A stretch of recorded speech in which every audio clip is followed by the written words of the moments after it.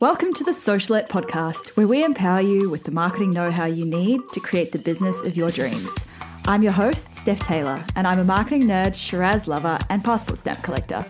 Join me as I dive into all things small business marketing and deliver them to you in bite-sized, fluff-free lessons every Monday, Wednesday, and Friday. Let's get learning.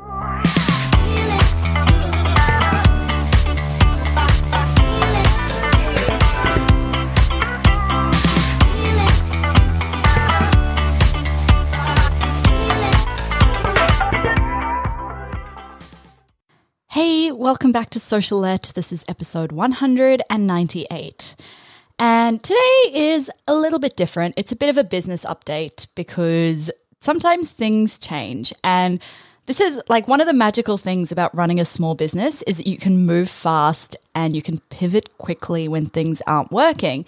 And for me, things simply weren't working the way they were. So I've had to make a few little business changes. This episode, I'm giving you a bit of a behind the scenes of my latest business changes, and I'm keeping you posted on what you can expect from me in the next couple of months. But first, okay, so what actually changed? Because from the outside, it doesn't look like that much has changed, right? And it's not a huge pivot or anything, but it feels huge for me. Basically, for as long as I've run my business, I've been the generalist marketer. I've been like the GP. I've made the decision to really hone in on what lights me up most, and for me, that's launching. Whether it's a new business launch, a new product launch, a podcast launch, a new service offering, whatever new things you're launching in your business, I love to do that. I'm a big believer that launches are the way to grow your business, to grow your audience, to build your authority. Like when I look back at my business, all the periods of big growth that have happened have been from a launch.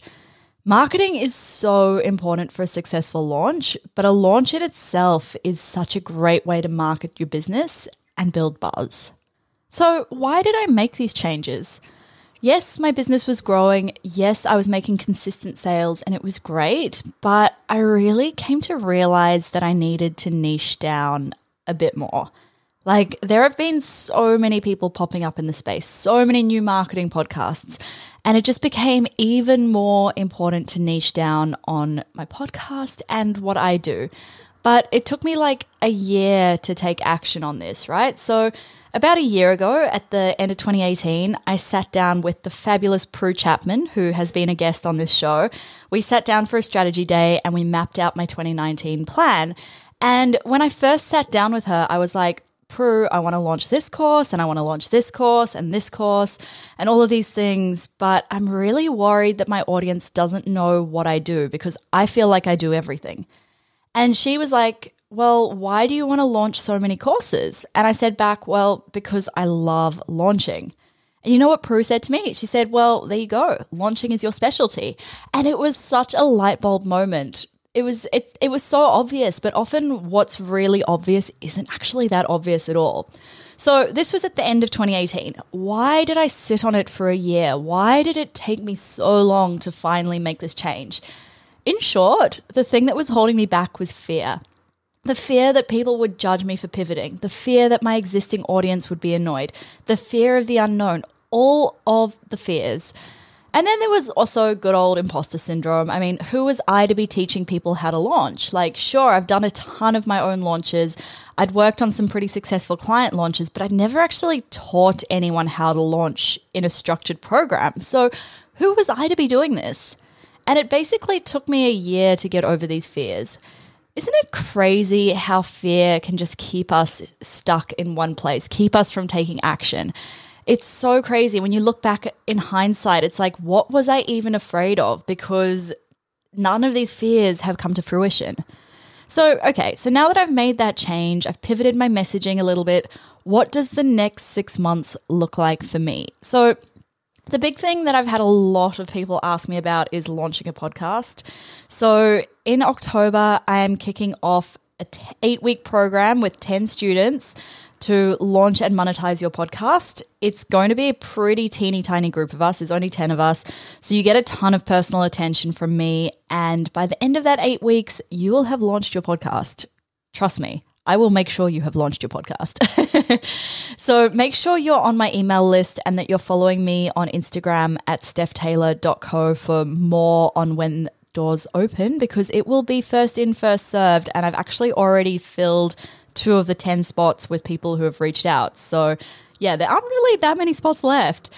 And then after that, in December and January, I'm going to take a nice break. I usually spend Christmas in New Zealand, as this is where my parents and my grandma live. And I spend a few weeks at the beach over there with no Wi-Fi and a ton of books and podcasts. And it's just really a lot of downtime for me because this year has been an interesting year.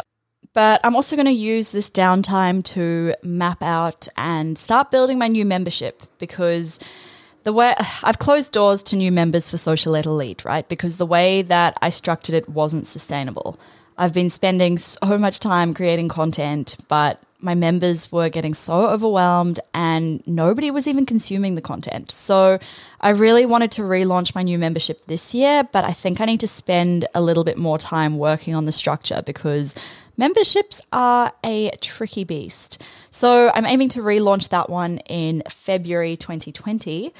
And then after that, look, to be honest, I haven't really mapped out my 2020 so far because there are a lot of things I want to do and I really need to work on my prioritization. That is one thing I've learned from 2019. But anyway, there are a lot of things happening and I will definitely be keeping you posted as these things happen. That's it for this episode, guys. Very different episode, but if you're still listening, well, thank you for listening this far. And if you're really enjoying the show, I'd love it if you could take the time to please leave a quick rating and a review in Apple Podcasts. And don't forget to hit subscribe so you don't miss any new episodes released every Monday, Wednesday, and Friday. Thanks so much for listening, guys. Catch you next time.